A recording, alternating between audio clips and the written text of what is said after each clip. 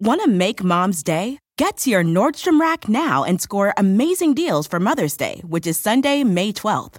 Find tons of gifts from only $30 at Nordstrom Rack. Fragrance, jewelry, luxury bags, activewear, beauty, and more. Save on Kate Spade New York, Stuart Weitzman, and Ted Baker London. Great brands, great prices. So shop your Nordstrom Rack store today and treat Mom to the good stuff from just $30. Hear that? It's the call of the Crave. And when the Crave calls, you know what to do. Try the $5 Bacon Bundle. Because the only thing better than a White Castle slider is a White Castle slider topped with crispy hickory smoked bacon. So pick any two of either the Bacon Cheese Slider, 1921 Bacon Cheese Slider, or Chicken Bacon Ranch Slider. And also get a small fry for just $5 with the $5 Bacon Bundle. White Castle. Follow your Crave. This episode is brought to you by Progressive, where drivers who save by switching save nearly $750 on average. Plus, auto customers qualify for an average of 7 discounts. Quote now at Progressive.com to see if you could save. Progressive Casualty Insurance and Company and Affiliates. National average 12-month savings of $744 by new customers surveyed who saved with Progressive between June 2022 and May 2023. Potential savings will vary. Discounts not available in all states and situations. Hello, everyone, and welcome to Unspooled. Yes, it's still just me holding down the fort, missing my Paul Scheer something fierce. But the good news is he will definitely be back. He will definitely be back. We are going to do this next week. We are so ready. I cannot wait to see Paul, to talk about contact with Paul, even if it means that Paul might say some bad things about my basketball team. It has not been pretty. He's been texting them, but I deserve to have them said to my face. But that said, Paul will return. We'll be back next week, thank God, to continue our exploration of space podcast, our journey into the beyond, hand in hand, talking about Contact, talking about the other films that you guys said that you thought we should definitely talk about, which you guys have great taste. We're very excited about this. But for now, we are, once again, going to celebrate with a podcast that we did online on YouTube that we had so much fun doing in early pandemic. We referred to this, actually, when we were doing our episode on Fast Times at Ridgemont High, how much we loved talking about Amy Heckerling, beloved director, beloved person to me, when we did our Clueless Spool party. So we did, yes, an entire Clueless Spool party on YouTube dedicated to our love of this film. It was totally wonderful, and one of the things that you will hear on this is Rana from Ask Rana showed up to give our listeners advice. What you cannot hear is that we did a hair tutorial, how to get the amazing hair that Amber, the redheaded character in Clueless, has. That was absolutely wonderful. I want to thank again our magical hairdresser, Becca Weber, for coming out and helping with that. This is the kind of fun stuff we can do on video. We need to do some more video stuff. We got to get some video on. But that said, without any further ado, let us celebrate a movie that is very close to my heart, very close, I hope, to many of your hearts. And if it's not, maybe we can convince you by the end of this episode. Have fun, you guys.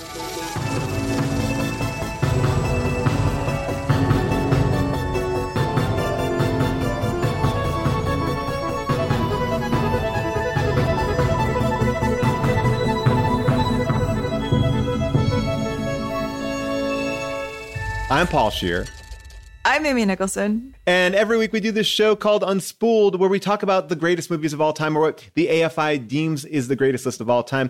But we wanted to take a moment to salute the films that may not belong on this list, but are special, special films. And before this pandemic hit our country, Clueless was about to celebrate its 25th anniversary. 25 years. They're going to have special screenings all around the country. It did not happen.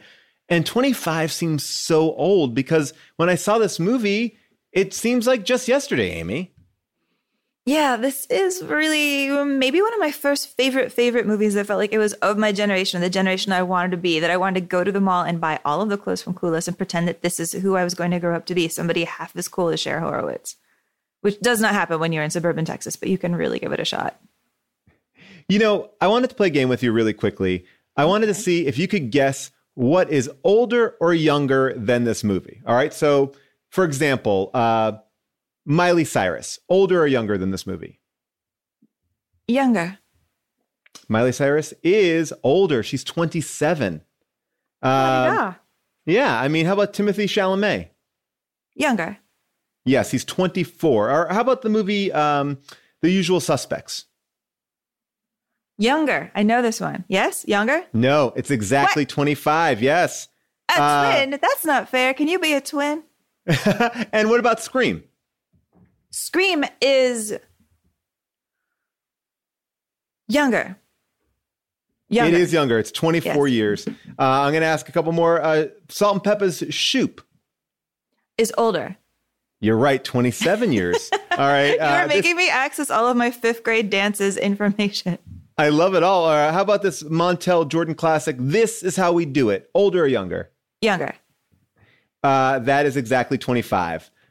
You a double twin? What are you? As a Gemini, I would like to disqualify twin answers. And how about this one? One final one. The Furby. Older or younger? Older. Younger. 22. Furby is younger than this movie. Amy, wow, this movie makes me, now that knowing it's 25 years, makes me feel a little bit old. This is but it's a kind of a timeless movie. I just watched it, obviously, for this, and I enjoyed it so much. And we have so many things that we want to talk about. I actually have my own older and younger quiz that I was going to throw out to the crowd, but now I just want to torture you. We'll see. Okay. And, this movie is about love, and we did bring on a relationship expert tonight to talk about love. So we wanted to, reach out to everybody watching tonight. If you are, hashtag stay home, you probably are wondering about that person you were texting before you went into this, or maybe you're looking to find love. We're going to help answer those questions tonight. So send them up on the chat below, and we will start bringing in our relationship expert. She'll help you with some of these love advice questions. Well, Paul, I want to ask you this. Did you have a serious girlfriend in high school? I dated a girl that I used to work at the Blockbuster Video with, and it was kind of serious, but I went to like a private school, like a Catholic school, and she went to a public school, and I feel like it was kind of I feel like we never could quite connect. We weren't at the same school. I feel like when you're that young, you need to kind of live close to each other to make it work. This is pre-car. Hello. Hello. Well, here's our special guest. Oh my gosh. Welcome. Am I early? Am I late? What's going on? You're perfectly on time. This is Ronna Glickman. How are you staying so handsome in quarantine, Paul? I'm just trying to get some sleep, moisturize. You look fantastic as well. Thank you, and the lipstick on Amy, is she fabulous? I dressed up for you. I'm so jealous of your outfit. I love your outfit for this movie. It's pretty, and I love the yellow as a nod to Cher. Got to do it. Fabulous. Now, Ronna, you have your own podcast called Ask Ronna with you and Brian Safi. It comes out every Tuesday. You're giving advice all the time about relationships. You know a lot about relationships. I would say that you've been around. You have a good worldview about things. Well, that's very kind of you. I've been around the block, Paul, you could say. Yeah. So I know a thing or two about relationships, or I know what I know. Let's put it that way. Okay. So everybody might not agree with me, but I know what I know. If that makes any sense. No, it does. We actually have a wonderful guest. Or you listening? Well, we have a question from one of our listeners, Stephen Wagner, and he asks, "Is 5 years any relation to Robert?" I don't know. I think it's spelled a little bit differently. I think it's a little bit. What do you think about Robert Wagner? You think he was guilty in that Natalie Wood issue? I think there was something going on with him and Chris Walken. I think there was a scuffle, but I think there was a lot of alcohol involved, and it's hard to know exactly who's responsible. It is. There's a great podcast out there that I don't remember the name of, and it really blew my mind how kind of tangled and weird that whole night was. It was a very troubled group, and I think on any given day, any one of them could have gone over the back of that boat.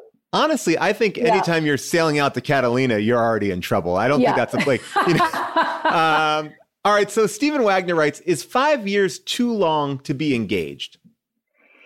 Well, it's not too long if you don't have any plans to get married. Okay. Let's put it that way. Some people only want to be engaged, and that's fine. Right. They don't have any plans to be. They're long-term partners. The engagement is close enough. And they're not dying to be married. Some people don't really want to be married. They just want to know they're committed to another person. And that kind of gives you this answer of basically we're engaged, get off our case. You don't have to ask us. Because when I got engaged, people immediately ask us, when's the wedding? It's like, well, this just happened. Like, let us have our time. Well, here's the thing. If it's bothering you that people are asking, when are you going to get married? Then you shouldn't have gotten engaged. Because an engagement is an advertisement that says we're getting married. So it's like a coming soon billboard. It is. It's a trailer. So people have a right to ask when the film is coming out. Okay.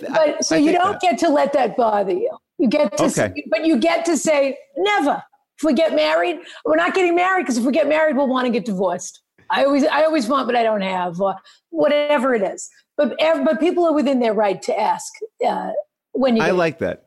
You don't have to feel the pressure, but they are within their right to ask. I think you're right. I like that idea that it is a coming attraction. Like, why are we teasing them with this thing and then getting mad at them for just simply? You just can't get mad. You just have to accept that you're putting them off and that they're going to ask. So they ask, so you answer. That's it. What about a question that comes from somebody a little bit earlier on in their relationship status? This is from Cecily B. She says, what should I do if I was flirting with a guy in my college class and now the class is all online? Well, I guess the first question is what sort of communication she has with him. If she's willing to, send a shot across the bow, basically a warning shot, and see if she gets anything back. You mean like slide into his course notes DM? Exactly. I think with those Google Classrooms, they have ways of chatting with each other, or maybe there's a way, if she has his text while the class is happening, to say, is this guy going to go on forever? Or do you think he's wearing pants? Or, something cute. And if you get something back, you can keep it going. But I do think quarantine is very difficult in terms of momentum. And I think that so many people, their momentum and flow has been interrupted by this. Well, so it's going to be some of that will just be lost to the annals of history, and some of it will reconnect, Well, I've kind of heard a lot of people, and this is actually what somebody was asking about, like this idea of like first dates on Skype. Is it even worth it to do a first date on Skype? Can you have a dating life over Skype? Why not? You're bored to death. You know what I mean? If you can connect, I'm not suggesting, you need to get hot and heavy over Skype on the first date necessarily. Right. I mean, if you do, I suppose you do, but you'll have to live with having made that decision. And whether he's got a camera or she's got a camera, or I don't know, or they have a camera, however. Do they have good lighting? I mean, that's the other thing. You have to come correct. Very important. And in the New York Times last week, they asked Tom Forward, the fashion designer, the most fabulous man in the world, what a person should do when they're on a Skype. And his answers were pretty much the answer anyone would give, which is have a camera on the other side of have a light rather on the other side of your laptop so that you're getting direct light to your face. Have a pretty good background. I mean, it's amazing to me what you see in people's backgrounds.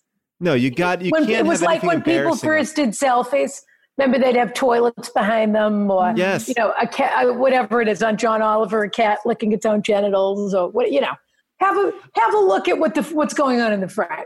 I mean, because here's the moment. All you have to do is create a 2x4 window. I mean, there's not much you have to do. Take down those embarrassing pictures. Create a mood, though. Create a little mood. I mean, you've created a great mood. I'm so intrigued with your flowers. I was going to say, take a note from Amy. Look at that gorgeous red lipstick. Look at that whole lot. For all we know, she's wearing bikini bottoms. We don't know what is going on. How did you know?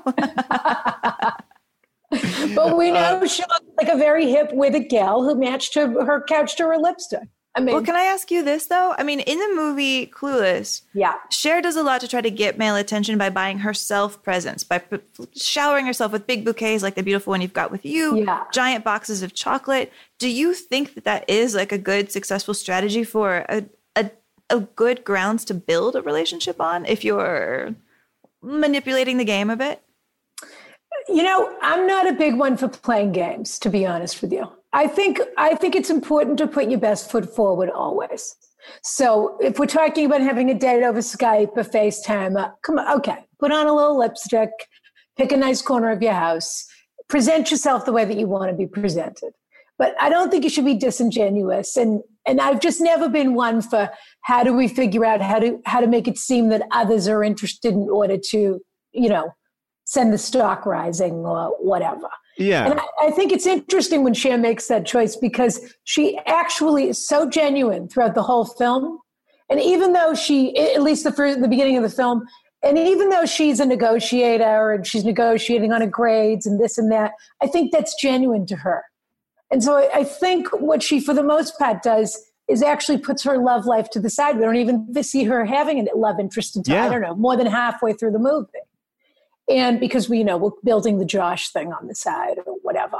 But I think it's interesting that when she does make that choice, she's not really being genuine. And then the thing that happens with Josh is a completely genuine, natural. I mean, if we're going to just accept the dating your stepbrother's natural, then fine. That is a kind of an odd point of the movie that's kind of very glossed over. The timeline's a little fuzzy on how much time they spent together as children and why he's so close with his stepfather if they were only married for 10 minutes. Or, it's a little fuzzy at the time. Yeah. But we'll accept it. But I think you want to be as honest as you can be while also putting your best foot forward. I've never sent myself flowers is the short answer to your question. But on the other hand, quite a few people have sent me flowers. Wow.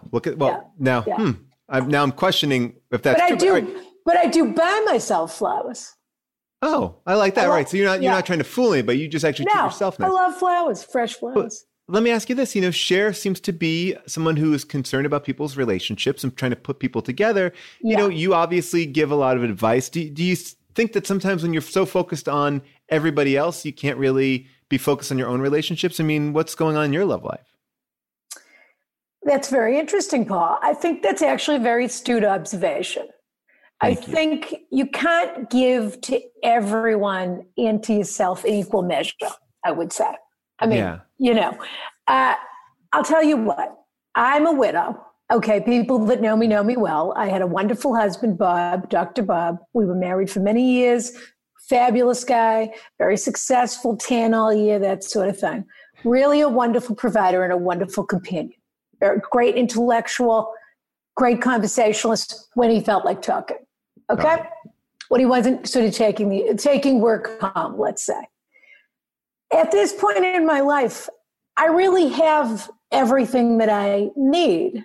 And then when it comes to companionship, my rule is I really only spend time with people that can improve my life. If you think of your life as a baseline that you're sort of responsible for, right? The only people you really should spend time with are people that are plussing that getting it up dial. Yeah. Because I mean, I think a mistake a lot of people make when they're young is that they think everything is sort of the messiness, and this is just what we all do. But love is a little messy, and sometimes people are cruel.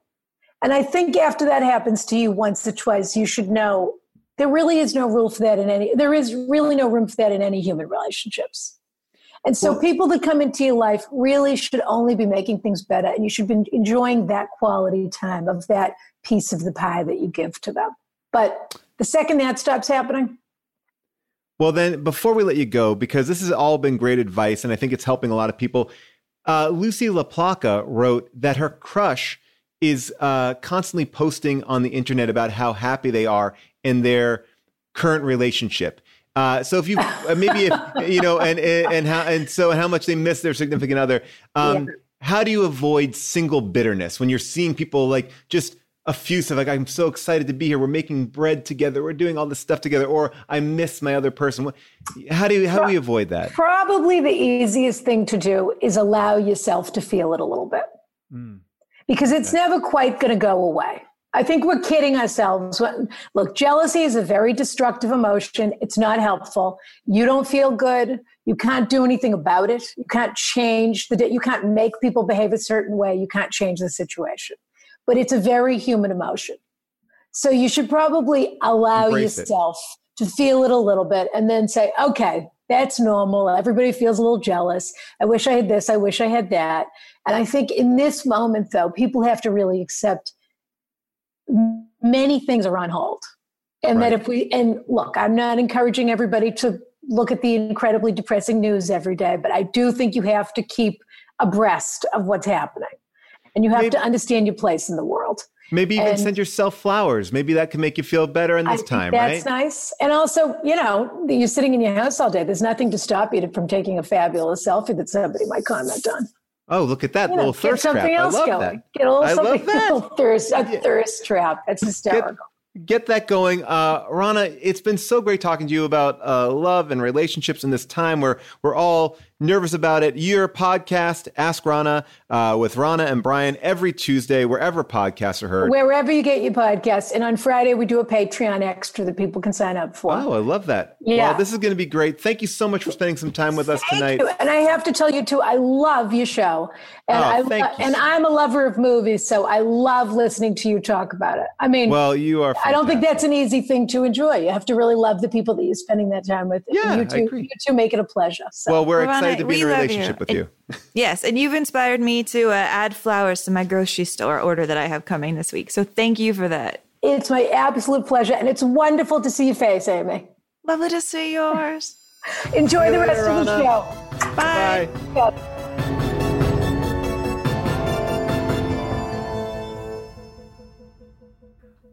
Want to make Mom's Day? Get to your Nordstrom Rack now and score amazing deals for Mother's Day, which is Sunday, May 12th. Find tons of gifts from only $30 at Nordstrom Rack. Fragrance, jewelry, luxury bags, activewear, beauty, and more. Save on Kate Spade New York, Stuart Weitzman, and Ted Baker London. Great brands, great prices. So shop your Nordstrom Rack store today and treat Mom to the good stuff from just $30. Life is a highway, and on it there will be many chicken sandwiches. But there's only one McCrispy. So go ahead and hit the turn signal if you know about this juicy gem of a detour. That was great. To get us in the mood for this movie, which is really all about relationships. I feel like I learned a little bit there.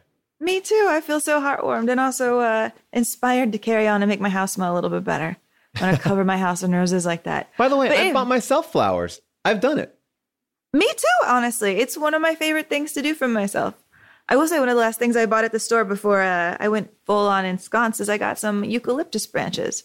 I was like, you know what? I'm getting my oat milks. I'm getting my eucalyptus branches so I can pretend I have something alive in my house at all the times. I got aloe vera plants just in case I get injured. I got to swab that all over. It's nature's medicine ready for me. All right, so let's get into Clueless. But as I stumbled over and mangled in our introduction, there is no Amy Heckerling film on the AFI Top 100. However, this particular film makes references to at least 4 films that we have covered on Unspooled. There are 4 AFI Top 100 references in Unspooled. And I'm kind of curious if people out there recognize anything. This is a pop quiz. Can anybody name any of the AFI references that are in Clueless? I definitely saw 2. I know for sure 2. They kind of come together, or within in the area of each other, or surrounding Cher's new kind of obsession, that young man that comes into the picture there. But I'm curious to see what the other ones were. Let's see. What are people saying? Are we getting any answers on here so far? Yeah. Let's see. All right. Well, I will give people a hint. Let's start with one of the very first ones, which I think you are referring to. It is a little bit of an homage to one of the films I adore very much, 2001: A Space Odyssey. Yes. Dun, dun, dun. And Kate Littleton actually got this reference because of the podcast. Amy Heckerling shoots Cher's phone as though it is the amazing obelisk monolith. I always forget whether it's an obelisk or a monolith. I get them confused all the time. Monolith. It's a monolith. Oh yeah, at least that's how I understand. Pointy. I remember trying to memorize that. Or they're four-sided, something like that. I don't know how that would come up in conversation, so I don't think your lack of memorization is bad on this one. Oh, one of the first fights my boyfriend and I ever had on a road trip was the difference between an obelisk and a monolith. We don't want to go there. Leslie Tackett, she identifies Rebel Without a Cause James Dean, and I wonder if she is talking about the absolute aesthetic of Christian, who is Cher's crush, who is very much a retro kind of dude. In fact, one of the things that Christian says he loves is he in particular loves 2 films that are on the AFI list. They both star Tony Curtis. One of them is Some Like It Hot, and the other one is a movie that he makes Cher watch, which is Spartacus. We see a clip of that right here. And he's in love with Tony Curtis in this movie, or at least he seems to be in lust with him when watching him on the screen. He is. There's another really quick little one where Cher makes fun of Josh by saying that he reminds her of a character who is in one of the AFI films that I think you agree we should kick off the list. Yes. Do you remember when this happens? I do. Right here. She says that Josh looks like Forrest Gump, and he gets so embarrassed that he takes off his hat. By the way, this idea of this movie being 25 years old, it feels like the fact that this movie is older than Forrest Gump, or Forrest Gump is older than this movie, kind of blew my mind. Forrest Gump must have just come out the year before when they started to make fun of it. So I like that it's already considered embarrassing. You know, we try to be like, oh, no, it took years for it to win a bunch of Oscars and thus regret that choice. And let me ask you this question, Paul. This is for you. Did you feel like you saw a little bit of All About Eve in this film with the dynamic between Cher and Ty? Ooh, I really like that. You know, I've thought so much about this movie as like an adaptation of Emma that I didn't even think about All About Eve. But yeah, she created, you know, the only difference is that Ty doesn't take Cher down. Like Ty gets popular, but has no ill will towards Cher. But I definitely see that idea that, you know, she made her over too well. Very much, very much. I mean, I think there's so much in this movie that is just timeless in terms of the dynamics it tells between humans and the stories that it tells. That, like, I love that it recalls back to so many gigantic classic films, but I wanted to jump back even further. And as we get into Clueless, I want to talk a little bit about Jane Austen herself and why Emma is such a revolutionary book. And I did a podcast on kind of a different angle of this a month ago on Jane Austen as like a political figure who used the novel to really insert a lot of ideas in her novel about slavery, about the class structure. And I'm actually not even going to talk about any of that today. If you're curious about that, that is all out there. But one other thing that makes Emma such a revolutionary book is that Jane Austen actually used this book to invent a new experimental style of fiction that doesn't seem so new today because we're used to it. But she was the first novelist to do this. And so what Emma did, by the way, just as like a quick backup, Emma is the fourth book that Jane Austen publishes while she's alive. And it's actually the last book she publishes while she was alive. The next two that come out afterwards are drafts that she'd been working on that her family published after her death when she died. Oh, wow. She died in her early 40s. So it was the last one that came out that she got to really appreciate. And in this book, it's one of my favorites because you see that she's working on trying to stretch the definition of what a novel can be. And so before Emma, all novels tend to be written in one of either two ways. They were first person, you know, and of course, first person is when you see like this narrow view of what's happening in the story only through the eyes of the main character. Or novels are told a lot in third person, you know, where the writer just lets us see everything really impersonally. But what Emma does here, what Jane Austen does with Emma, is something really totally new. It's a book that is written in the third person. It's all about Emma did this, Emma said this. It's never about I, but it's about a character whose personality is so strong and so charming and so deluded and so bullying that the character of Emma kind of peer pressures the narrator into seeing the world how Emma does, which is something that had never happened. Like, this is a book with an unreliable narrator, but it's an unreliable, omniscient narrator. And it makes the whole book kind of a trick. You know, it takes reading Emma a few times to start to see all of these things that the narrator presses you to kind of miss because Emma is so self-centered in how she sees the world. You know, on the first reading, you don't really catch that like Elton has a crush on her or that Jane and Frank Churchill are having this secret affair. You don't catch that like a lot of people in town don't think Emma's that nice of a person. And so this is all a brand new revolutionary style of writing that people started to adapt after Emma. And I love talking about it because I think there's a little bit of that spirit in the movie Clueless too. And I pulled the intro of the film just to kind of start to talk about this, about like how Emma and then Clueless became, to me, pretty revolutionary in how we tell stories.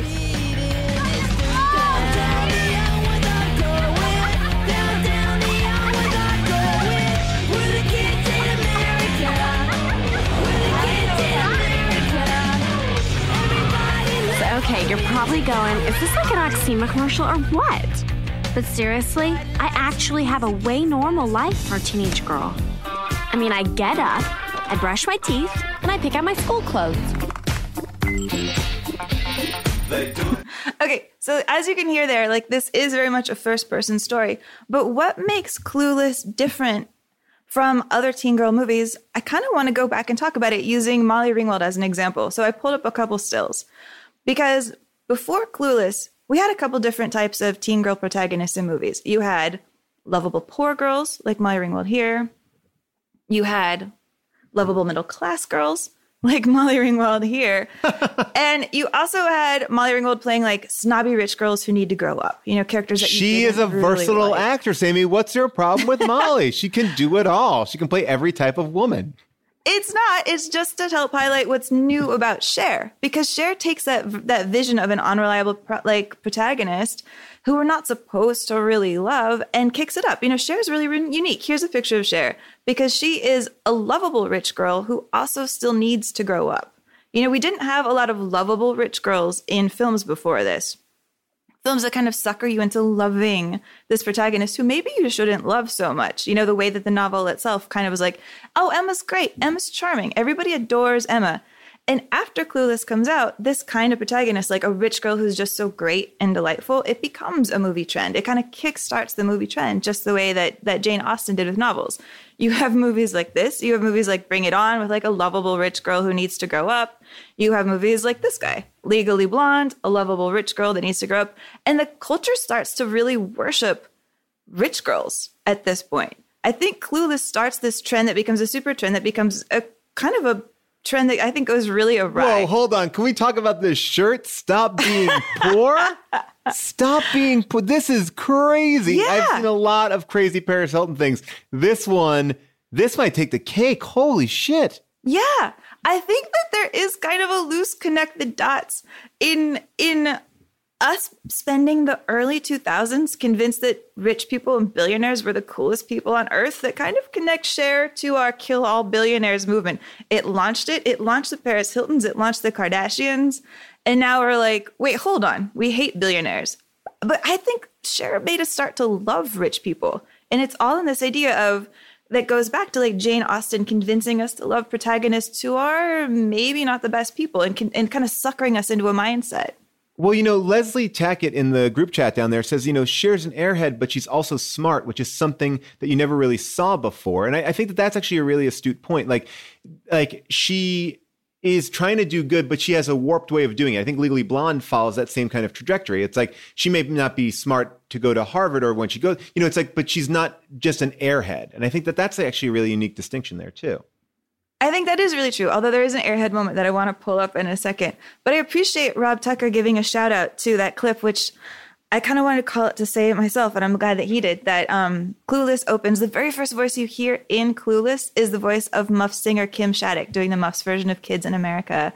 And Kim passed away this year, and she's actually the very first weekend of quarantine, I was supposed to go to a fundraiser for ALS, which was what she had, and she was awesome, and I'm glad to know that Rob Tucker is out there appreciating Kim Shattuck. But back to Clueless for a little bit. What I want to say that's like kind of interesting about it is, you know, I think a lot of people, myself included, Clueless might have been our first introduction to Emma if you hadn't read the book. And right. That this whole idea was new at the time of Clueless because to be completely honest, Clueless was the first time American audiences ever saw the story of Emma told in any sort of fashion on film. It's kind of hard to remember because starting in the 90s, there was this huge trend of making Jane Austen movies. You know, now we have all sorts of crazy things like Pride and Prejudice versus Zombies. But before Clueless, there actually were not major mainstream Hollywood releases of Jane Austen movies. You had to go all the way back to 1940 to this movie version of Pride and Prejudice with Greer Garson and Laurence Olivier. There was this idea in Hollywood that you didn't want to make movies about Jane Austen novels because she was too wordy, because her books were too interior, they were too much in their characters' mindsets, they didn't make good stuff, they didn't make good productions. And it was after Clueless came out the next year that then you got Emma, the one right here with Gwyneth Paltrow, and you started this huge trend. And actually, Gwyneth Paltrow said she was kind of sad about this. She gave this quote, I think it was in New York Magazine in 1996, right when her movie came out, that I think it's sad that America's first cultural reference to this movie will be Clueless. I mean, honestly. To which I want to call the tiniest bit of bullshit. And first I will start by showing Emma's poster. So Emma's poster is the shot, you know, Emma with a bow and arrow. Yes. And if Gwyneth very much Paltrow like a Cupid. Yeah, totally. Here's the thing. If Gwyneth Paltrow wants to get all on Clueless's jock for like not being authentically Jane Austen or whatever, in the Emma book, she never, ever, ever shoots a bow and arrow. Like Emma steals a scene that's actually from the 1940 Pride and Prejudice. Is in the 1940 Pride and Prejudice that there's this big whole like bow and arrow scene that became kind of iconically Jane Austen. Does not happen in Emma. So you could kind of argue that the Gwyneth Paltrow version of Emma is more questionable. I'm just going to give a point to Clueless on the authenticity. But I don't think it's a bad thing when you adapt something and make it a totally unique version of what it's based on. Like, we talk about adaptations all the time, and the idea that, like, when it's such a direct adaptation, sometimes it falls flat. And to see this movie kind of satirize culture, and I think this movie exists now that you can watch it in 2020, and it feels just as alive as it was in 1995. That's showing that it has like this timeless nature to it. It's a really smart adaptation. It's not just like this older version, where I kind of applaud it for doing something different. I mean, I agree with you for sure on Clueless. And I don't hate the original Emma. I just want to throw a little shade at that Emma for throwing a little shade at Clueless. Can I throw some shade in its direction? Yeah, please. I think we should. But I think it's like, but I don't think if Clueless was a terrible movie, then yes, say that, America's first, experience with this would be that movie. But it's a great movie. Embrace it and be like, and now we're going to go back and kind of do a more, straightforward adaptation. I agree. But I do think that Alicia Silverstone just makes perfect casting for this role of Emma, as a character who's lovely and charming and wins you over, even though she's kind of existing in her alternate planet. And I want to play this one scene from where you see Alicia try to win over her entire classroom with one of her debates that get her like a C until she's upgraded. There's a cute little thing in this that actually was revealed when they started to do cast and crew interviews about the movie after the fact. Should all oppressed people be allowed refuge in America? Amber will take the con position. Cher will be pro. Cher, 2 minutes. So, okay. Like right now, for example, the Haitians need to come to America. But some people are all, what about the strain on our resources? But it's like, when I had this garden party for my father's birthday, right? I said RSVP because it was a sit-down dinner. But people came that, did not RSVP. So I was, totally bugging. I had to haul ass to the kitchen, redistribute the food, squish in extra place settings. But by the end of the day, it was the more the merrier. And so, if the government could just get to the kitchen, rearrange some things, we could certainly party with the Haitians. And in conclusion, may I please remind you that it does not say RSVP on the Statue of Liberty. Thank you very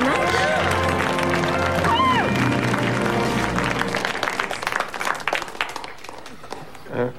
Amber, reply? Mr. Hall, how can I answer that? The topic is Haiti, and she's talking about some little party. Hello, it was his 50th birthday. Whatever. It's such a great scene, but it shows that kind of what we're talking about, that Legally Blonde, like that her own way of interpreting something. It's not just dumb. It's not just stoner. It's something that is different, or airhead, I should say. Well, yeah, except it wasn't entirely acting. And this is why I wanted to say Elisa Donovan, who plays Amber, the girl who's like, whatever in that scene. She said that on the day they filmed that scene, Alicia Silverstone just didn't know how to pronounce Haitians. She just said Haitians.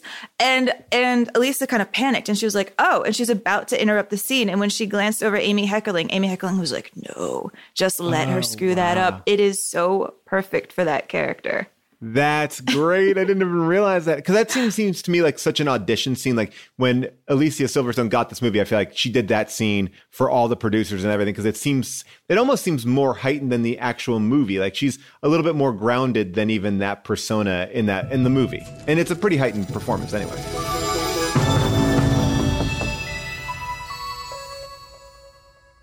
Want to make Mom's day? Get to your Nordstrom Rack now and score amazing deals for Mother's Day, which is Sunday, May 12th.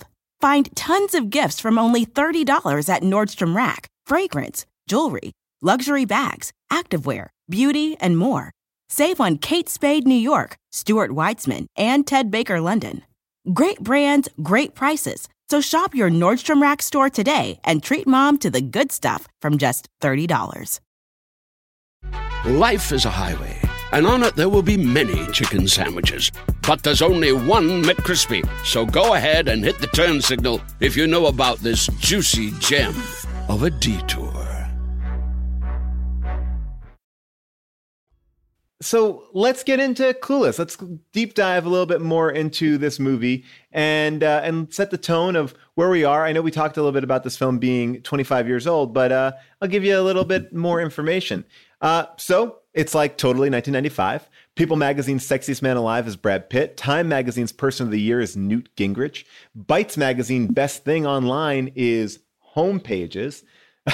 For the first time, Americans are shopping online at Amazon and eBay and getting FDA-approved chickenpox vaccines using Microsoft Windows 95 and slurping down Frappuccinos. There were Starbucks in this film. Timothy McVeigh launches a terrorist bombing of a federal building in Oklahoma City, killing 168 people and injuring 680 others. Kind of yin and yang to the Frappuccino fact. The first successful animal clone is created by the mammary cell of a sheep. The clone was named Dolly after a famous country singer known for her impressive mammary cells. That's weirdly sexist and misogynistic. Wow. Michael Jordan returns to the NBA, and O.J. Simpson is found not guilty, which, by the way, is not the same thing as innocent. The top movies are Apollo 13, Babe, Jumanji, Braveheart, and Toy Story. So these are, this is a big year. This is a good, big year for movies. What struck out to me in this viewing of the film is, and I don't think I ever really put it together, but it really is more satirical than I think I ever thought of it. I mean, these characters are these big, bold personas. It reminds me in a way a little bit of South Park. It's lampooning so much and kind of taking itself out of 1995 while also embracing everything about 95. Yeah, even in that little clip that we saw earlier, you get a sense of how Amy Heckerling has just filled the entire backdrop of this film with tiny little in-jokes. Half the kids in the school have little patches on their noses, little patches on their chins. All these Beverly Hills kids are in the middle of getting plastic surgery. You have clothes that are so of the moment trendy that they are designed to exist only in this moment, which I love because I feel like a lot of the times you go and see movies where they're trying to kind of play it a little bit safe. Everyone's in fine jeans, fine t-shirts. This knows it's going to look 1995 forever. But it shows us a moment where in 1995, fashion is all over the place. What I enjoy about Clueless is you get a sense of that pivot moment that we're about to have happen in the 90s where grunge is fighting for dominance with the people who are about to rise up and become the Britney Spearses. We're about to have that new teen dream sensation start over. And so you see in characters like Travis Birkenstock, Paul Rudd's character who's only listening to like Radiohead, this sense of the culture clash that thought they were defining the 90s about to be taken over by these younger, cheerful, blonde teen bop generations that were about to start, the TRL craze. Yeah, I think at the first time I had heard Radiohead was in this movie on this amazing soundtrack. You have we talked about the Muffs opening up the film. You have the Mighty Mighty Boss Tones as just a band. They never call them the Mighty Mighty Boss Tones in the film. In that warehouse party. And this movie is so beautifully shot. That warehouse party seemed like they ran out of money. They just kind of put a a construction mover in the back. It was a very weirdly empty. Like they were like, it's a warehouse party in an actual like working warehouse. Like did someone just like let you go to like the Amazon facility? Like it's much more believable like in Brooklyn where it was like more of these abandoned warehouses, not like just a literal functioning warehouse. It's like the warehouse from Beverly Hills Cop, just it's like, oh yeah, we got the night manager. Let us set up a stage with a full band. I have a question. Do you think were the Mighty Mighty Boss Tones already double mighty or were they just one mighty? Were they just the Mighty Boss Tones? Like, were they getting mighty? I thought they were the Mighty Mighty. Well, maybe. Who knows? I mean, maybe they grew in power. I just didn't know if their powers were growing. I mean, I think they have. I mean, look, they still are kicking. I mean, 25 years later, they're still doing it. I wanted to talk to you a little bit about this movie in contrast to Fast Times, which is another Amy Heckerling movie, because there are certain stereotypes that she's playing with in both. And the one that I was looking at the most is the character of Travis Birkenstock. And Sean Penn's character from Fast Times. Like they're two stoners and they're very different. And I thought that was actually a really clever way. She's basically creating two archetypes of the same thing, but in totally unique ways. You're right. He's like a nouveau Spicoli. Yeah. Yeah. He actually does what Spicoli doesn't do, which is he goes to rehab and he starts to straighten out a little bit. It's like a more optimistic Spicoli. It's a Spicoli whose parents are maybe paying a little bit more attention to him. Yeah, and I think, to me, he feels sweeter. I think Fast Times, obviously, based on this Cameron Crowe article about, teenagers in high school, so there's much more of a real world there.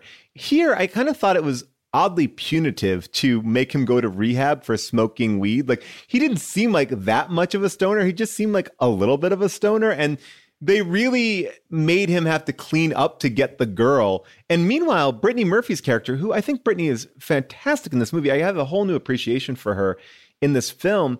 She is like or alludes to doing coke. She's slept around.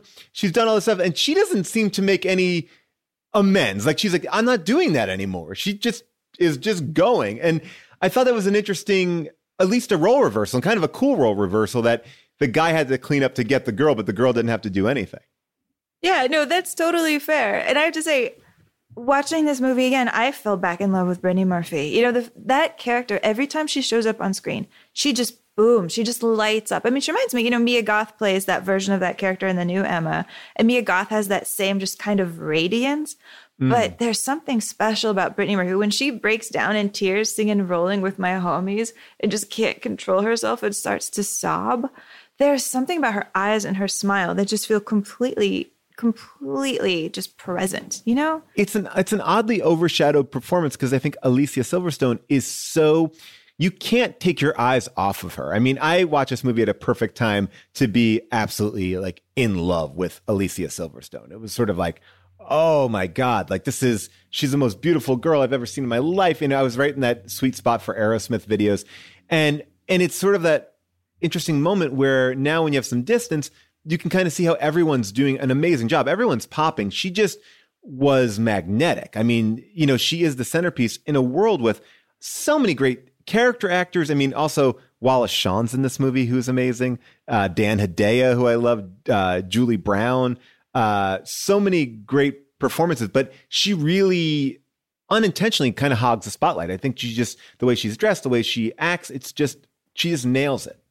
It's fair, but I want to say, in rewatching this, even though you can't take your eyes off her, it was only in this watch that I noticed something special about Cher's costumes as compared to everybody else. And I want to talk about it for a second. Because, the Cher outfit that's most famous is, of course, the yellow plaid one. But when I was really watching what she was wearing, I noticed that the costumer, Mona May, takes pains to always dress Cher a little bit different from everybody else. It's not just that she's trendy, like everyone is trendy. She's trendy in a way that really subtly recalls Emma, the Regency style of fashion, by wearing clothes that highlight this vague idea of a silhouette of the empire waist. And I pulled this one out, this first clip, as an example, because you see like ties in bright neon and a midriff.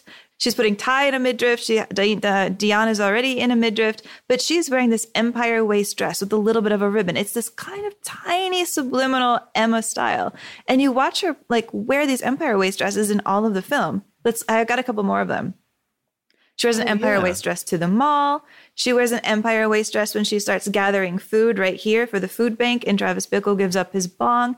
And when she's not wearing empire waist dresses, she's actually layering her. Did you just say Travis Bickle? Oh, I did.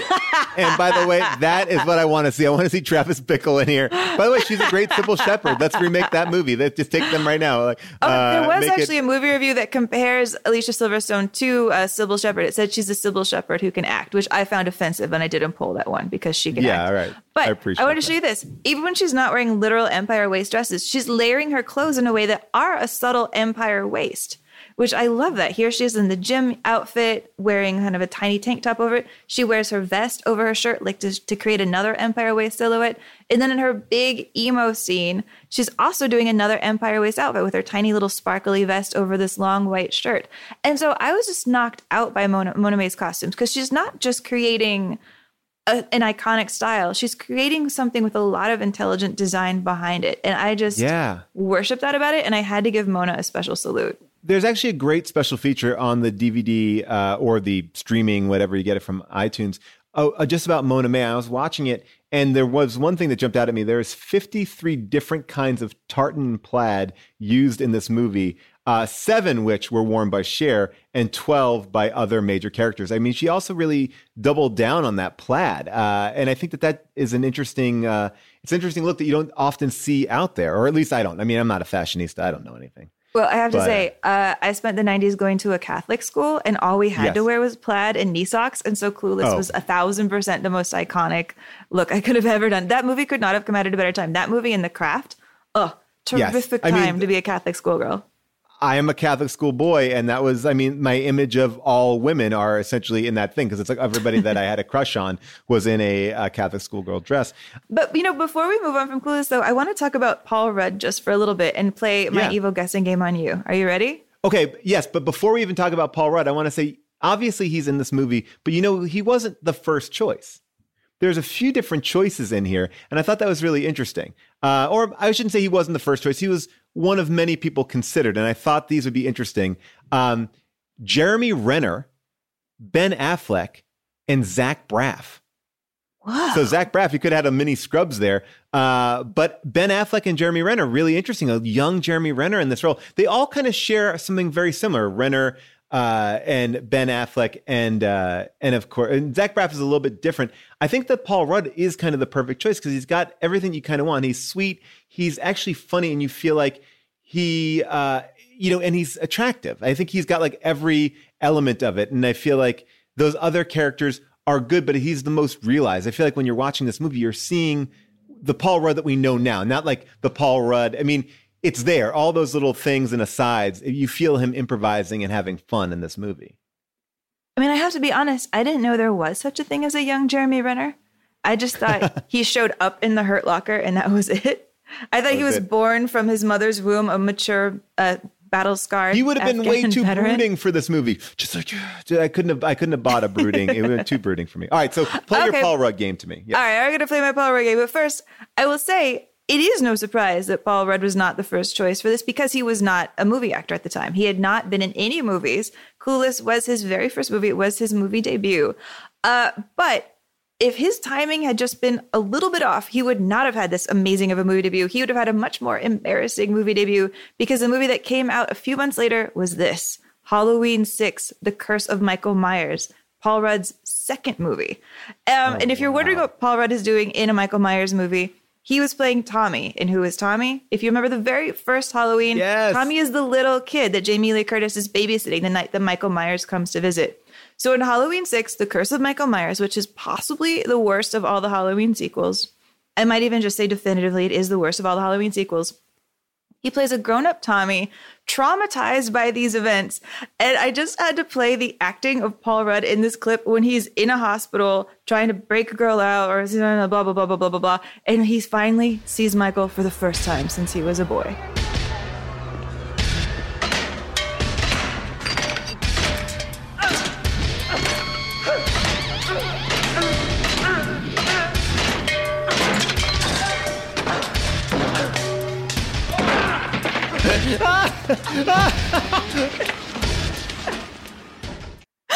Oh my gosh, that was better than I could have possibly ever imagined.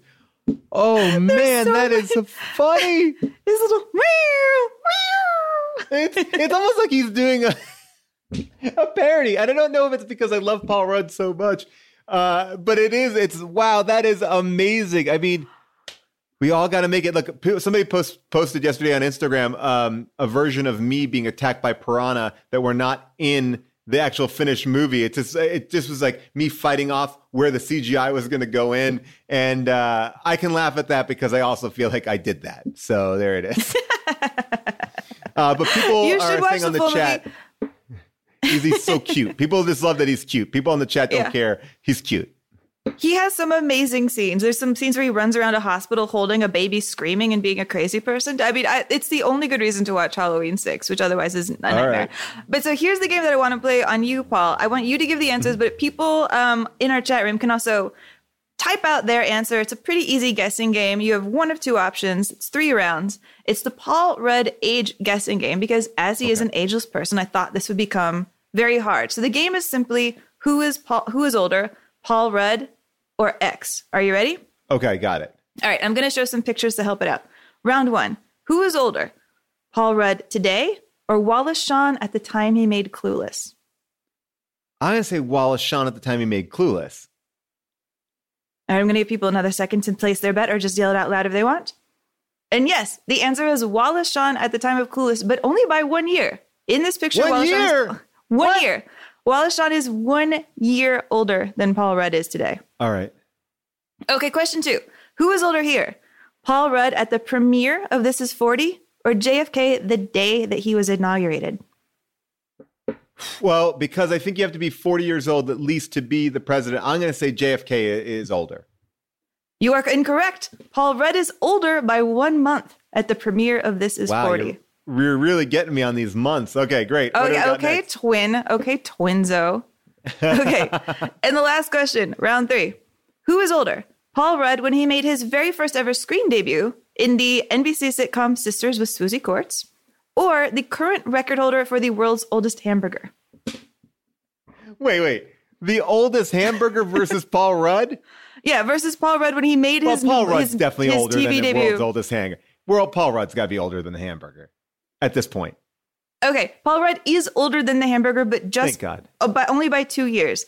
This summer, the world's oldest hamburger is going to turn 21 years old. That man in the picture, David Whipple, he bought the burger, put it in his pocket, and forgot about it. Found it a little bit over a decade later. Was like, oh my goodness, it must be the world's oldest hamburger, and has such preserved it in its state. He does have the receipt as proof of the hamburger's age.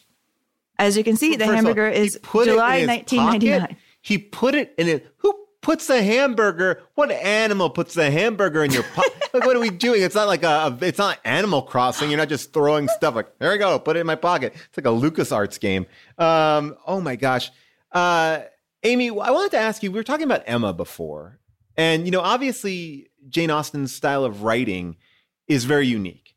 But what makes this movie timeless? I was trying to figure out, what is it about this story? Why do we revisit Emma? There's a great adaptation of Emma this year that I absolutely loved. I thought it was really well done. It was incredibly funny and beautiful and just perfect. But why do we revisit this? What about this film or the story is universal?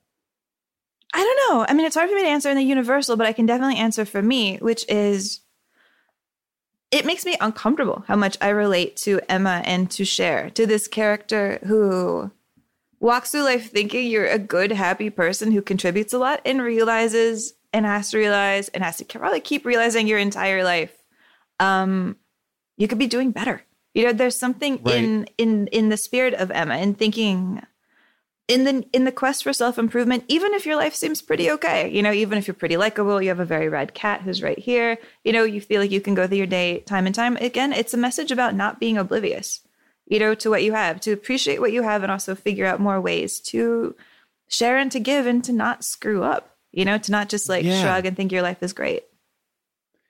Yeah, that's for me. I don't know. I don't know how you feel. No, I think that we all probably have that, this idea of proper self-reflection. I think we all view ourselves one way and we think we're doing our best, but it's a real challenge to look at ourselves and really, change course. I think that's the hard thing because it's easy to justify everything to yourself. And that's what I love about this story is you're getting to see a juxtaposition of what she's saying, and what she's doing, and how other people treat her and how she treats other people. And there's some sweetness there, but there's also a little bit of a bulliness there. I mean, the fact that she's pairing these teachers together, well, why does she have to do that? She's taking it upon herself. That's really interesting. I made a mistake earlier. I said that when you showed that clip of her auditioning, or when she was talking about the Haitians, that scene, I was like, oh, that's probably an audition scene. I just found out from the chat here that Alicia did not have to audition.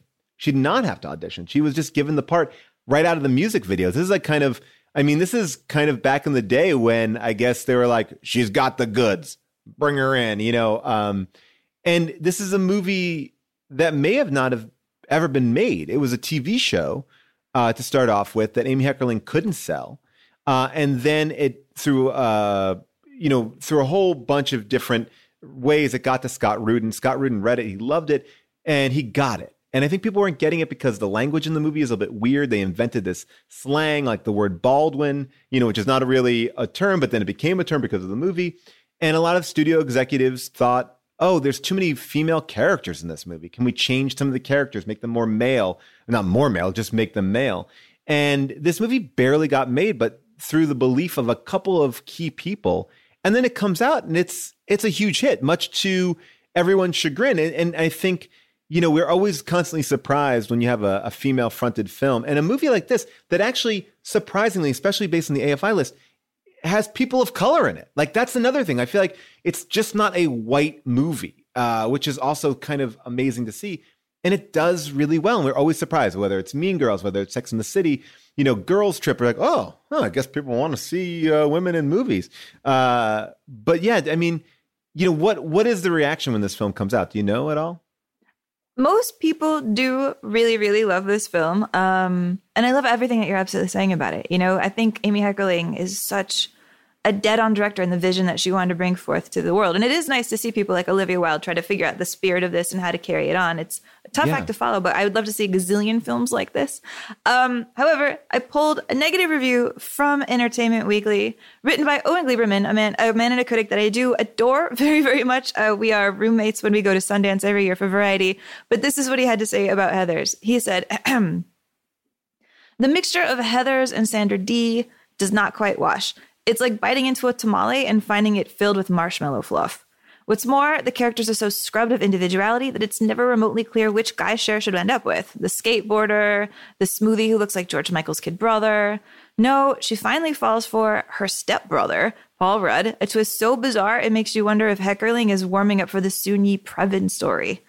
Then again, this lover boy is such a bland mensch, to me he looked like a real Barney, that even the vague whiff of symbolic incest carries no weight.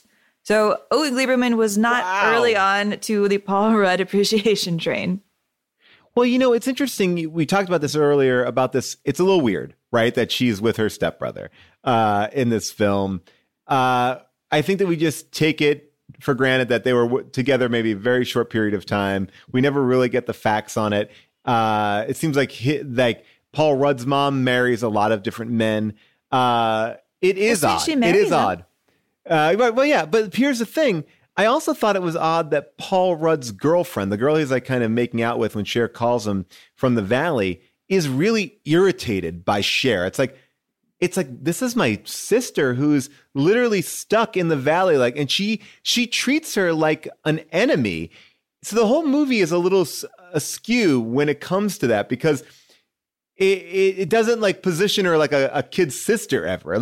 They do a lot to kind of keep that at bay. It's, I would say, the oddest choice in the film. I mean, make him a next door neighbor, make him a family friend, but to make him a stepbrother is odd. It is odd.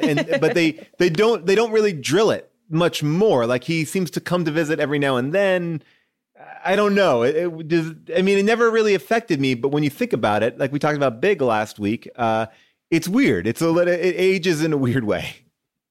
Okay, well then, as we're sort of winding up and we just kind of wrap up our last couple of segments, I'm going to give audiences the time to kind of answer this question on their own in the chat, which is, do you out there think that Cher and Josh stay together? What do you think happens at the end of this movie? I want to give people the time to answer that. All right, I love that. And we can ask the question that we always ask. Is there Simpsons about Clueless? There is kind of. There's an episode of The Simpsons from 1998 called Lard of the Dance. And in this episode, a new girl shows up in Springfield. Her name is Alex Whitney, and she is kind of a Cher dresser. She at least copies all of Cher's outfits, even though she's voiced by Lisa Kudrow, so her Cher energy isn't that strong, but her Cher look is absolutely dead on. What happens is when Alex Whitney shows up to school, she decides to make over everybody. Everybody starts getting fashionable. If you want to see Lisa Simpson put on a really sexy dress and wiggle around school, that is in this episode. It's a little bit uncomfortable. But here is where Alex takes people to the mall. Okay, girls, we're gonna need balloons, crepe paper, party hats. Whoa! You've got a Dingo Junction here?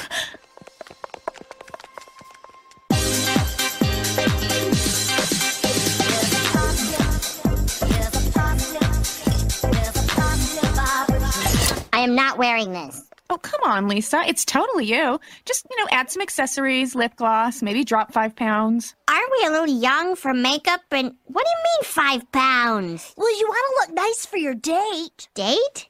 Hello?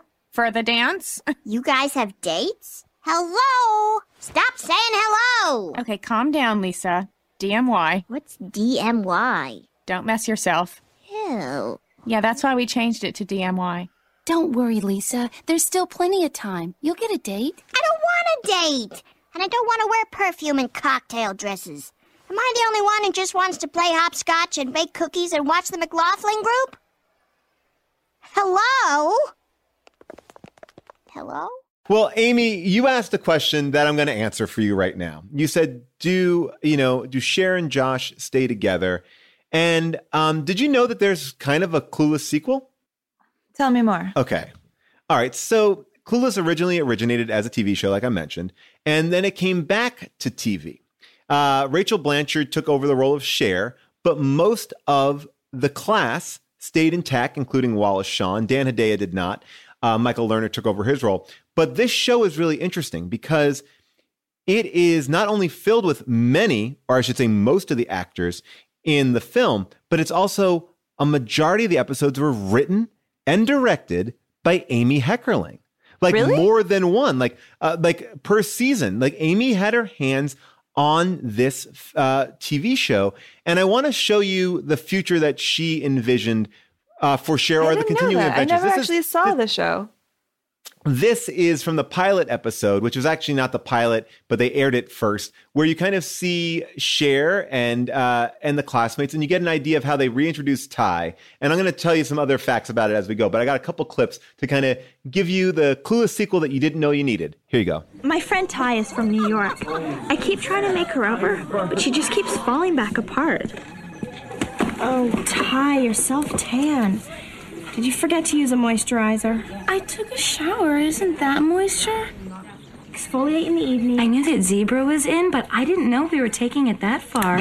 Vacuum pack it, Amber. Maybe if I put more tanner on the white parts. Oh, help me, Sean. Oh, Sean, help me. Sean, you didn't moisturize. You've gone straight. So a little clip of what is going on. That's written and directed by Amy Heckerling. The show looks a little more sitcom-y. And I want to say that obviously people like Paul Rudd didn't come back. She did have her stepbrother in the show, but that love interest was never reconnected. As a matter of fact, they kicked him off the show after the first season. Kicked him off? But I wanted to show, I wanted to kind of show you, though, how Paul Rudd shows up in the show. He comes up as a different character, also written by Amy Heckerling, directed by Amy Heckerling. He's a college student who he and Cher start kind of having a relationship. And this is a different character, but Paul Rudd and Cher, and enjoy. Cher, I knew you were in high school, but I thought you were like 18. You seem so... Mature. I was going to say tall. How old are you? I just turned 16. Well, I'm almost 21. Oh. You've never been alone with a guy before, have you? No. And I'm not really ready to go as far as you think I am. I'm sorry. That's okay. We don't have to do anything. But, Cher, I'm not one of those guys that goes out with a girl younger than he is so he can mold her into the type of girlfriend he needs. I think you should date somebody your own age. I don't want to date guys my own age. They're stupid. They make fun of everything. They fight. Well, I should tell you that I got accepted to Berkeley, and I'm going to go next semester. I'd still like to call you.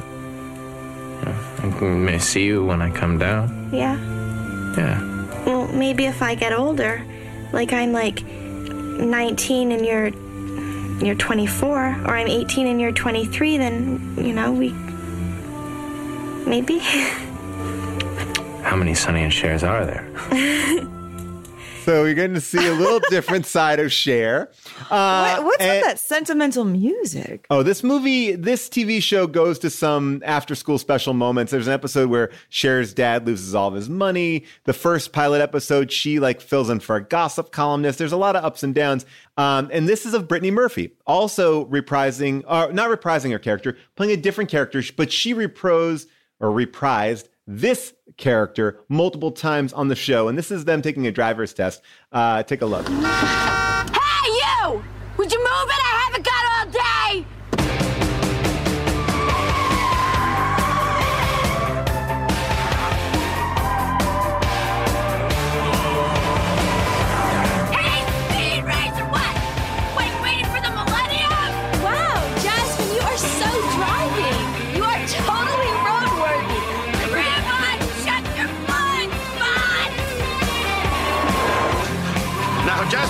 You know, the first rule of the road is courtesy. I'm trying defensively. You cut me out! Go back to Jersey! There you go. Clueless, you get to see the sequel that is out there. And I think it is a sequel in a way, because Amy wrote and directed these episodes. I never thought, when I was doing the research, I was going to be like, oh, let's make fun of this show. It's so crazy. It's so not her vision.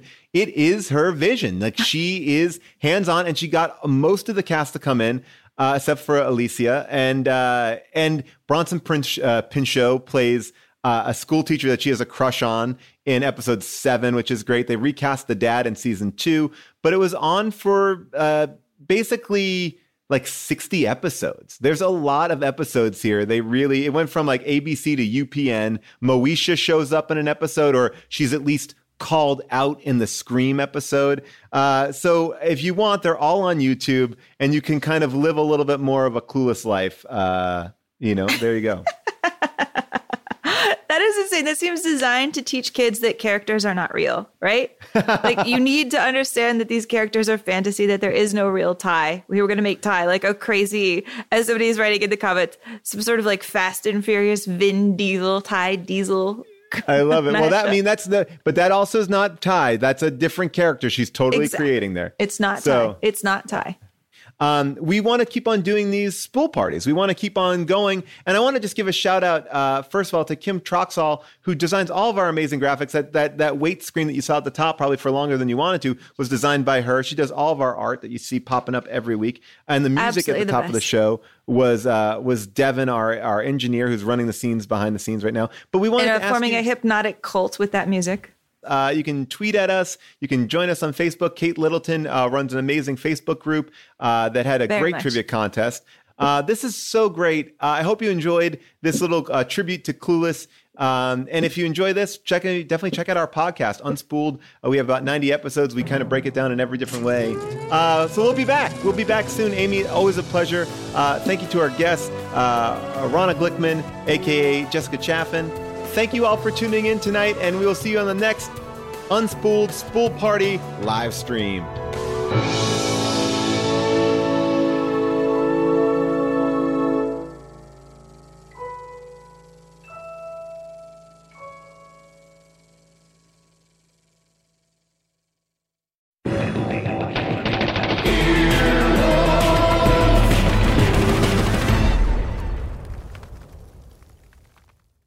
Want to make Mom's day? Get to your Nordstrom Rack now and score amazing deals for Mother's Day, which is Sunday, May 12th. Find tons of gifts from only $30 at Nordstrom Rack. Fragrance, jewelry, luxury bags, activewear, beauty, and more. Save on Kate Spade New York, Stuart Weitzman, and Ted Baker London. Great brands, great prices. So shop your Nordstrom Rack store today and treat Mom to the good stuff from just $30.